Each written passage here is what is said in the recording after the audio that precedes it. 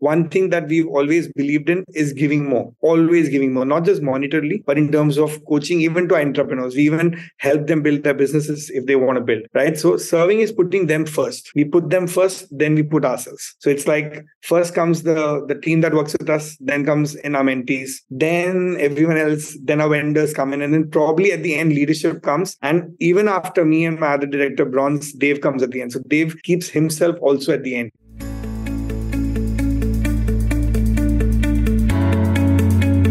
Welcome to the Second in Command podcast, produced by the COO Alliance and brought to you by its founder, Cameron Herold.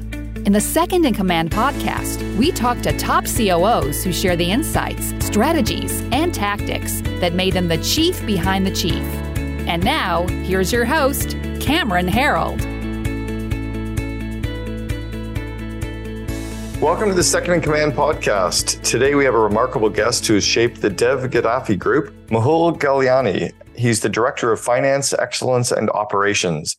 Living in Dubai for 17 years, Mehul has witnessed the profound impact of vision, speed, and redefining excellence as the country experienced rapid growth.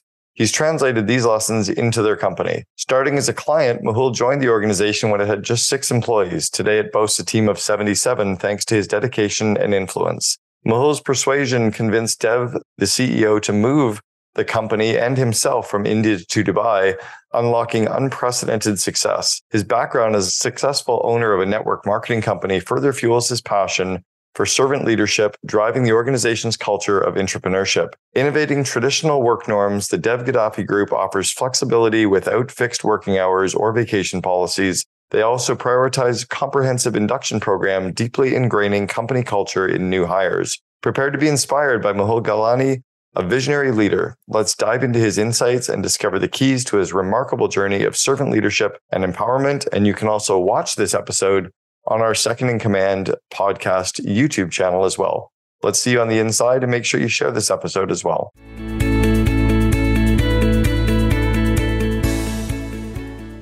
So Mehul, welcome to the Second in Command podcast. Thank you so much, Cameron. Feels amazing to be here. Great connecting back with you. Yeah, looking forward to talking with you, to learning from you. And it is nice to see you again. I think the last time we connected was about 6 months ago when I was over in Dubai. I'm now officially resident of the United Arab Emirates. I'm now a Dubai resident. I got my residency and papers finalized about a week and a half ago. So cheers. So welcome to the best of all the worlds put together in one city. Yeah, it's incredible. It's pretty amazing. How long have you lived in Dubai, by the way? You've been there for a while. Yeah, I've been about 17 years in Dubai now. I came in as an employee here, then ran my own business and now work with Dave. Okay, so you came to Dubai in 2006. 2007. Yep. 2007. So what have you seen change in that time? I mean, I was over there the first time in 2011 and it was not even really that built out then. Dubai has changed the definition of growth. They've changed the definition of speed. They've changed the definition of what a vision can do. I mean, the way I've seen it grow over 16 years, everything they've come out and they said, we're going to do it on this date. It happens exactly on that date. It's just the ease of lifestyle here, Cameron, is so good. And it's improved so much over the last decade and a half I've been here. I just never want to leave this place and go. It's that good.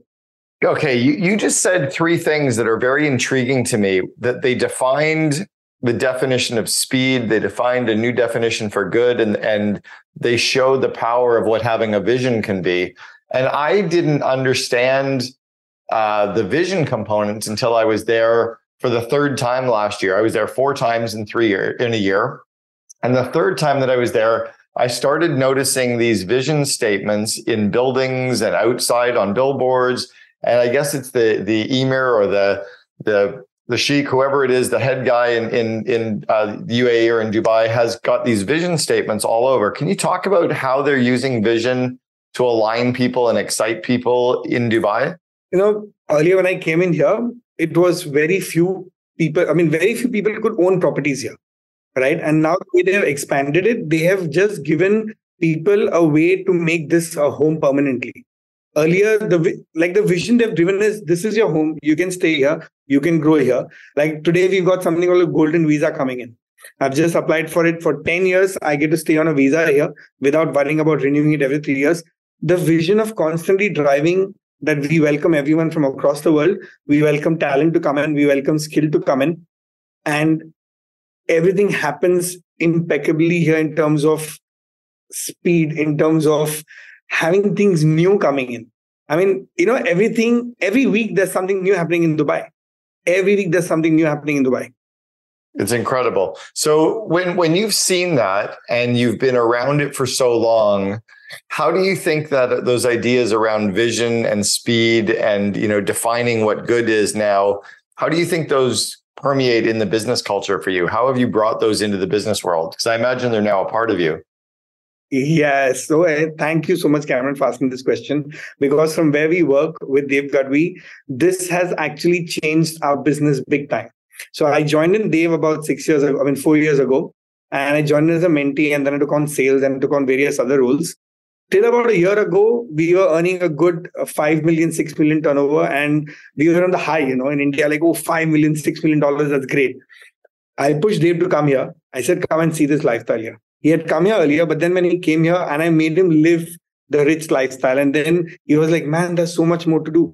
I said, yes, what we look here at 6 million in India is very big, but here even a 600 million is small, because there is just so much more to achieve in Dubai. Like when you earn 6 million in India, you're done, you're sorted, you got whatever you dreamt of. But when you're here, there's just this, I want to get this, I want to get this, I want to get this, not just materialistically, but even in terms of just giving back to the way Dubai gives back as a city to the people who live here. And that's been instrumental in our company's growth, because I got Dave to shift to Dubai. Right now, the Dave is here. We've got the other director, Bronze. She shifted in last week from Hong Kong to Dubai. So the leadership of the whole company right now stays in Dubai. And we are in so much awe of this place. We just want to take everything next level. I mean, you've been to Dubai. Everything here is spick and span. And that's what we want to drive into our business. Everything is pick and span. We have a date, we make it happen. We have a vision, we make it happen. We strive hard for it. We get the right people. We get the right people at the right time in the right place. I love that you're using Dubai almost as a role model for your business. That's really fascinating. I'd never thought of it that way, but I can totally see it happening. And it really does align with your brand as well and what you're doing. What was the idea? So was the idea to bring Dev to Dubai to have him think bigger? So it was one was, of course, for him to think bigger. Second was we wanted to create a base for our global operations to start off, which we intend to start shortly. And Dubai is a perfect place because you got so many cultures here. You got people from all over the world here. And for us to start impacting the world, like our vision is to impact 1 billion lives, right? In what we do in helping people build business around passion, help them change their lives in terms of coaching. And for 1 billion lives, this becomes a very good place to start. I love it. Right. So you said that you were running your own business at one point, and then you migrated over to start working with Dev. So what was it like running your own business, and what do you think you bring from that entrepreneurial, stage of life into now being entrepreneurial and running someone's company for them? So I used to do network marketing for about 12 years. I built a team of over 10,000, 12,000 plus people worldwide. I used to travel a lot. I built a very sustainable network. But then, my ego caught the better of me. And a few bad things here and there, a few bad decisions, my business collapsed. But what I learned over a decade in network marketing was a concept called servant leadership, which has come into what we build with the company here too, where we always believe that as leaders, we serve first. We serve first the people who work with us. We serve then the customers who come in. So everything goes in from the concept of servitude. That was one that I got in. Second, my knowledge on events, which for 12 years I built in the network marketing company. So that's something we built in here. And third is my people management. So these three things were strong pillars of me coming out here, building the servant leadership, people management, and the concept of events. So today we do very unique events. We do leadership boot camps. We do camps where we coach people on how to break themselves, shake themselves, wake themselves, and make themselves. We, of course, do a lot of annual events and a lot of entrepreneur events for our different batches of campaigns that we run. Now, I was having lunch yesterday with two people that were in a cult for 17 years. And we were speaking about when a company culture embraces things that are culty and there's a lot of really good things that happen and then it goes too far. So did you learn some things that were in network marketing that you still really embrace? And where do you think that network marketing goes wrong? Because there's some amazing stuff that happens in that world. Yes. So it's one of the best industries to work in. Great stuff, great learning, great leadership skills, great sales knowledge, great on-ground work, great people management. But somewhere there's this one dream that's dumped in, that's been pushed in, of living a millionaire's life, and everyone doesn't make it. Just the fact of people not knowing that success ratio in network marketing is just like everywhere else in the world. It's just the 1% who are going to make it. But then the way it's delivered, the way it's framed around, it's like everyone's going to be able to do it. But that doesn't happen. So that's one. And yes, like you said, the border shift from stopping at being a cult to getting fanatic. That also comes down in different groups in network marketing, where they stop being a cult and go into fanatism, which actually negatively impacts people's life on a personal basis. So how do you bring that kind of fanaticism and culture into the company you're building now without going too far? How do you prevent, because I think that's the art, right? Taking the good things from those worlds and bring them into business. How do you make sure that you don't go too far with it? Okay, so yes, we are building a cult. There's no two questions about it. We as a company want to build the cult of passionpreneurs, where people want to build lives around passion. But then we keep a very thin line of servant leadership. So what happens is, where we've got people where we coach people and all that, but we also train them to be servant leaders. So the minute the servitude comes into play, it stops from going into the negative side of fanatism. It stops at a place where you always at the back of the mind are, I'm serving. While I'm building a cult, while I'm building people to change, while I'm building people to create into a tribe and to grow together and to help each other and be accountable and responsible, I know it's coming from the concept of servitude. What does the concept of servitude mean? Serving above self. You put the other person before you. Like the first thing for us comes down is, even if we are going through a challenging time in the company, we first put our entrepreneurs into place. We ensure that they get what they are supposed to get. We ensure that we deliver more, we give more value. One thing that we've always believed in is giving more. Always giving more, not just monetarily, but in terms of coaching, even to entrepreneurs. We even help them build their businesses if they want to build, right? So serving is putting them first. We put them first, then we put ourselves. So it's like first comes the team that works with us, then comes in our mentees, then everyone else, then our vendors come in, and then probably at the end leadership comes. And even after me and my other director, Bronze, Dave comes at the end. So Dave keeps himself also at the end. For the first few years, Dave did not take any money from the company. He was just serving and serving and serving. So I love this model. Can you walk me through, and I don't want to lead you too far with my thought on it, so I'm just going to try to ask the question. If an employee working for you makes a mistake, drops a ball, screws something up, how do you handle that in a kind of servant leadership style?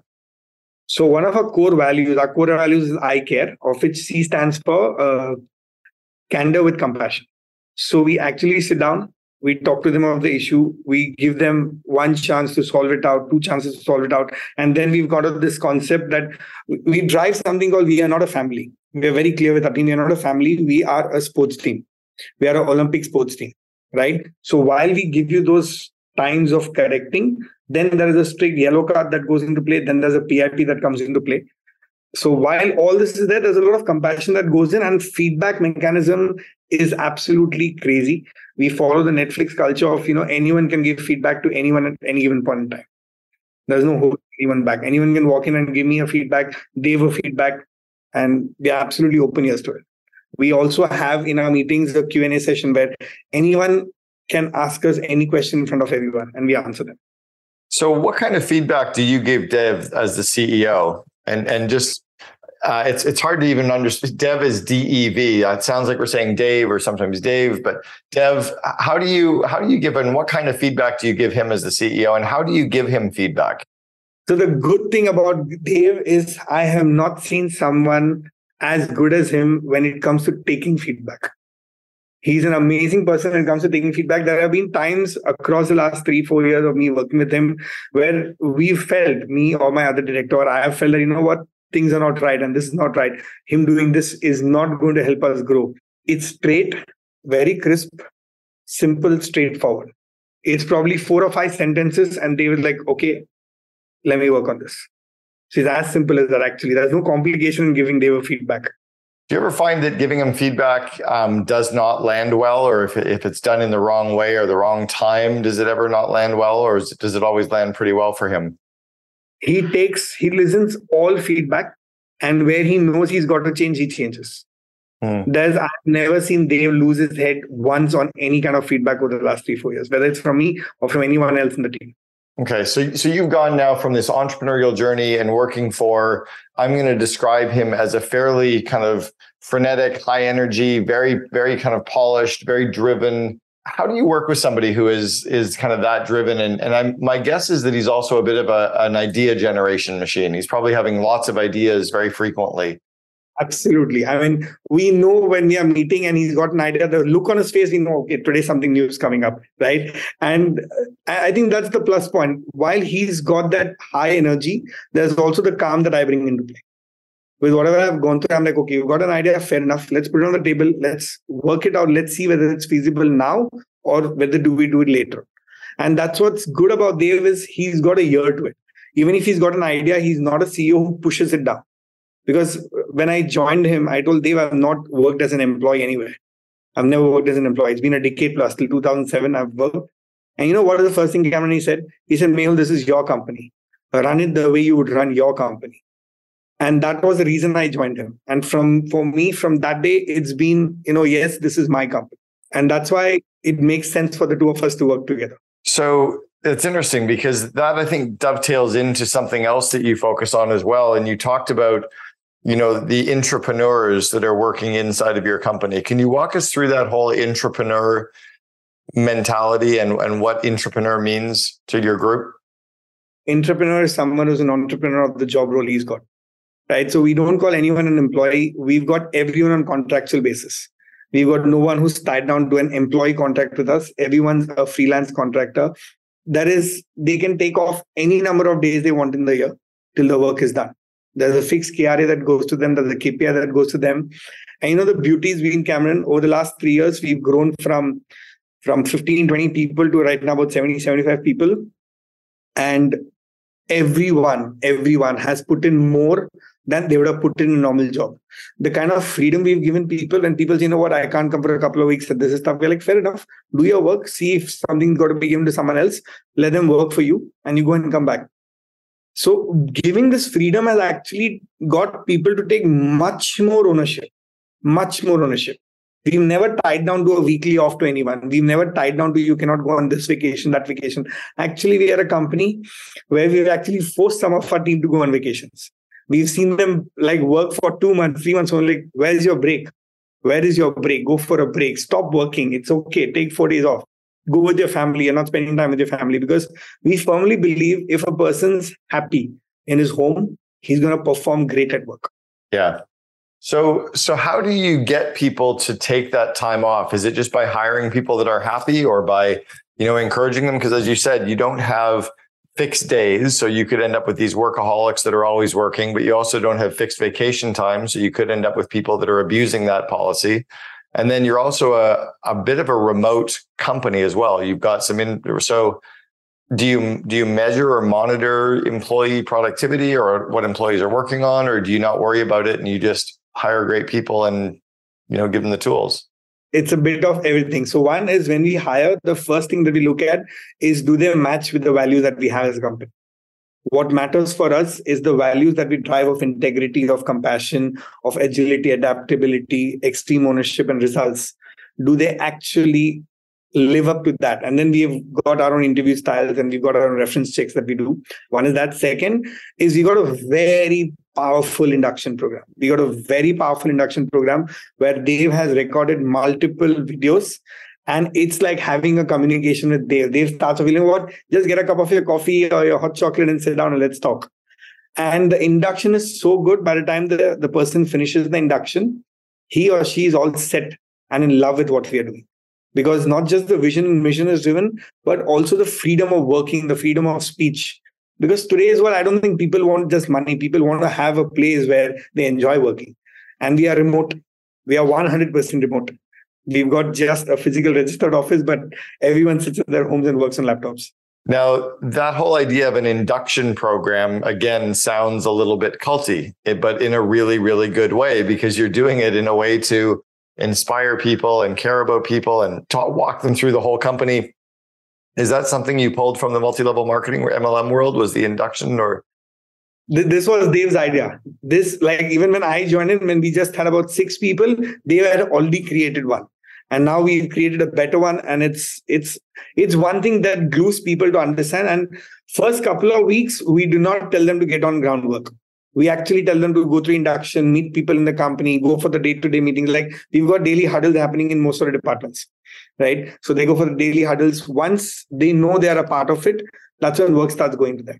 So first a week, 10 days, we give people time to settle in. We want them to come completely aligned when they get into work. And I'll tell you something, Cameron, we've just had 1 or 2 person who actually left us and gone. Others, we had to tell them to go on performance-based, but nobody wants to leave us and go. It's been that crazy.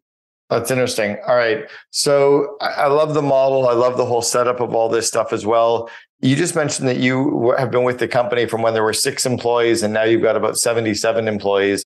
How have you had to change as a leader, in that time period? And what's really changed as an organization in that period as well? So we had multiple ups and downs, multiple confusions. We were lost at times as to where to build, because this is the first time Dave's a CEO.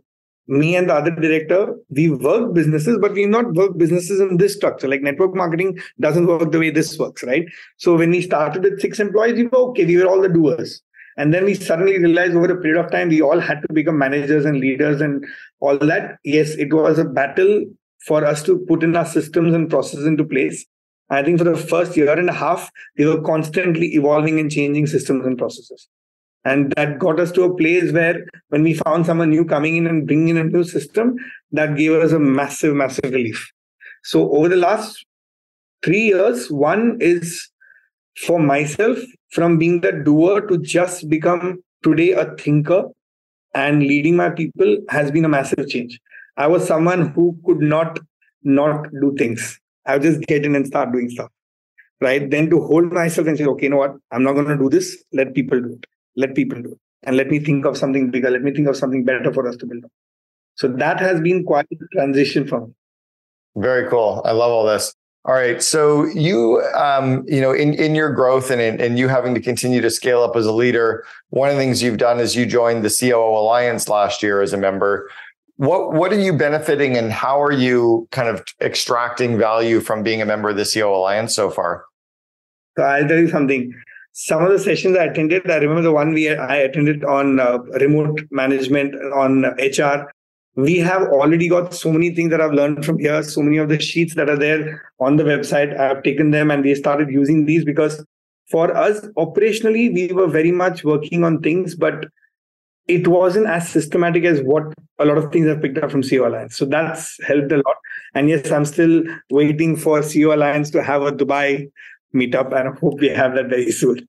Yeah, the Dubai meetup is coming for sure. I've started to put some thoughts together for it because it'll be interesting to get a good, more global group. And then also I'd love to get more out of the MENA region for sure. So you mentioned the event side of your business. Can you walk us through how you bring events in and maybe even tell us a little bit about what the group does? So what's your company focus on? You talked about impacting 1 billion lives. Can you talk about who your typical clients are and how you work with those clients? So we've got different levels of coaching that we do. One is at the base level where we coach any and everyone who wants to build a business around passion. So we actually help them identify what their passion is. We help them identify what the micro niche is. And then we get them to a place where we help them to create a product, to create the monetization plan around it, right? That's our first level of program. And then the second level is where they graduate to getting them to go to an income of about $150,000 a year.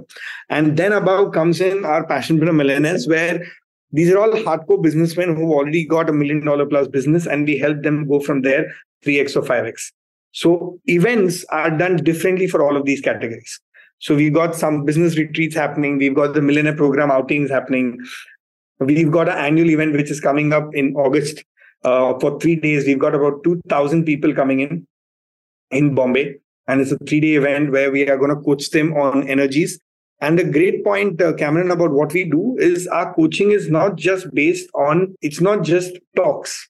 We actually do something called experiential coaching, which is something which has been my expertise because of my network marketing days. So we actually create processes. We make them go through processes, and that processes change them in their personal life and their business life. We also run something called a Passion Builder Leadership Bootcamp, which is a 4-day rigorous physical, mental, emotional change in a forest in India.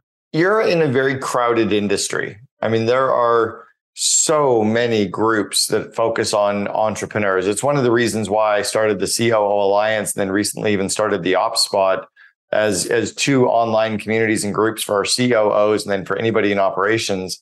How do you differentiate yourself against all of these other, coaching programs and programs for entrepreneurs? How do you make yourself stand out?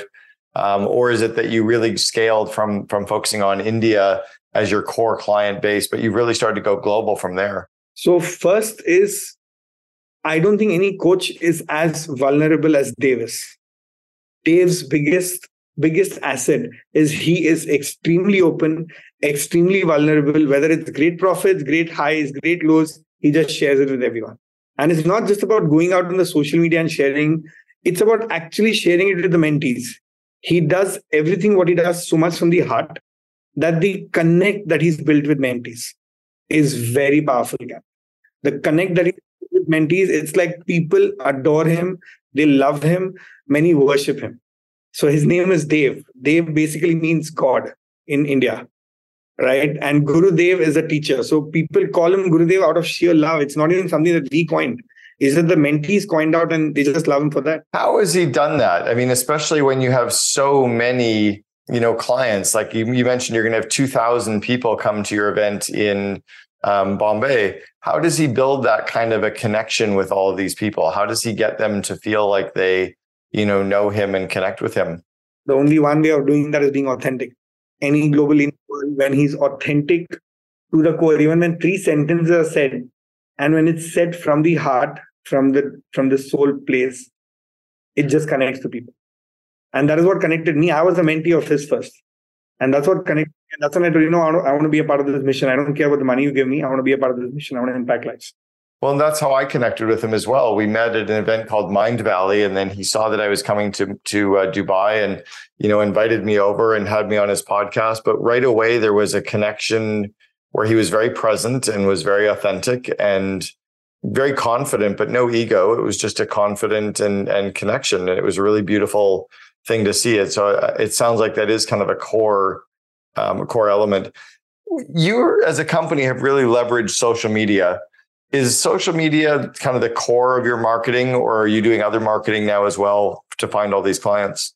Social media is the core of our marketing right now. And yes, we are working on other ways of especially for our top campaigns, we are looking at going out and talking to people. We are looking at actually using referral systems for all of that. But yes, otherwise, social media is a core of marketing.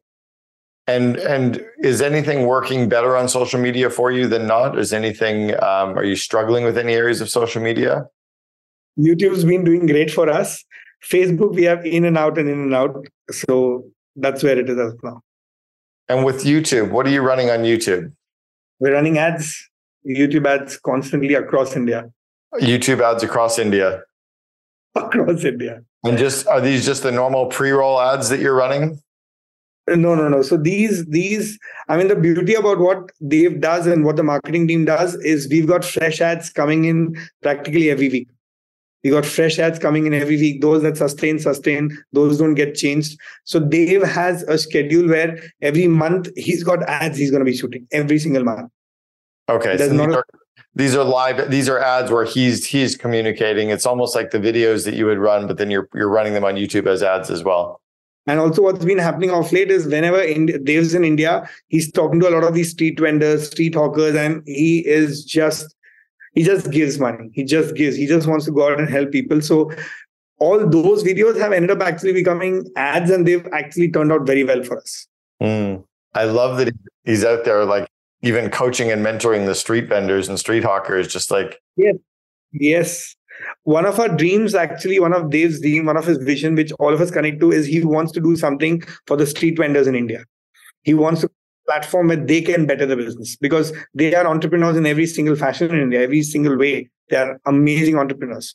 They just need the right guidance to build their business. Wow, that's an incredible idea, creating a platform just for them that's really, really focused for them. So why does India have such an entrepreneurial culture? Is it because necessity almost, or? So I think there are 2 points of it. One is the genes. It's been there from our ancestors, that business is driven. Second, also, I think the job market in India is so frustrating, and it is so that people would prefer to actually go out and do a business than actually go in the job.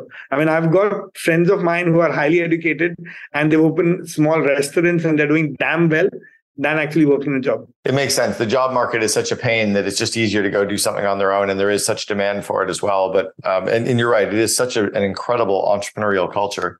For your people inside of the company, what do you focus on day to day as the COO of the company and the scale that you're growing at right now, which is very, very rapid? What are you focusing on, and what are you trying to let go of? What are you trying to delegate, to get off your plate more? So right now, what I'm delegating is actually every single role of mine. So I handle about 5-6 departments, and I'm looking at delegating everything by the year end, because we want to start the global ops. Now, for the global ops to come in, I need to focus completely here. So I need to ensure that India is sorted. So every department, we've fortunately identified good people, good leaders who've been there with us for a couple of years, who've actually built that department ground up, and they're taking over stuff. One big thing that we're looking at this year is automating, because we still do have a lot of things which is manually driven, which is still driven on Google spreadsheets and all of that. So we're looking at automating a lot of stuff, and every department looks at how can we get into something done better, done faster, and with ease. One of the benefits of operating a global company that has, how many employees would you have that are based in India? Other than 3 of us, everyone's in India.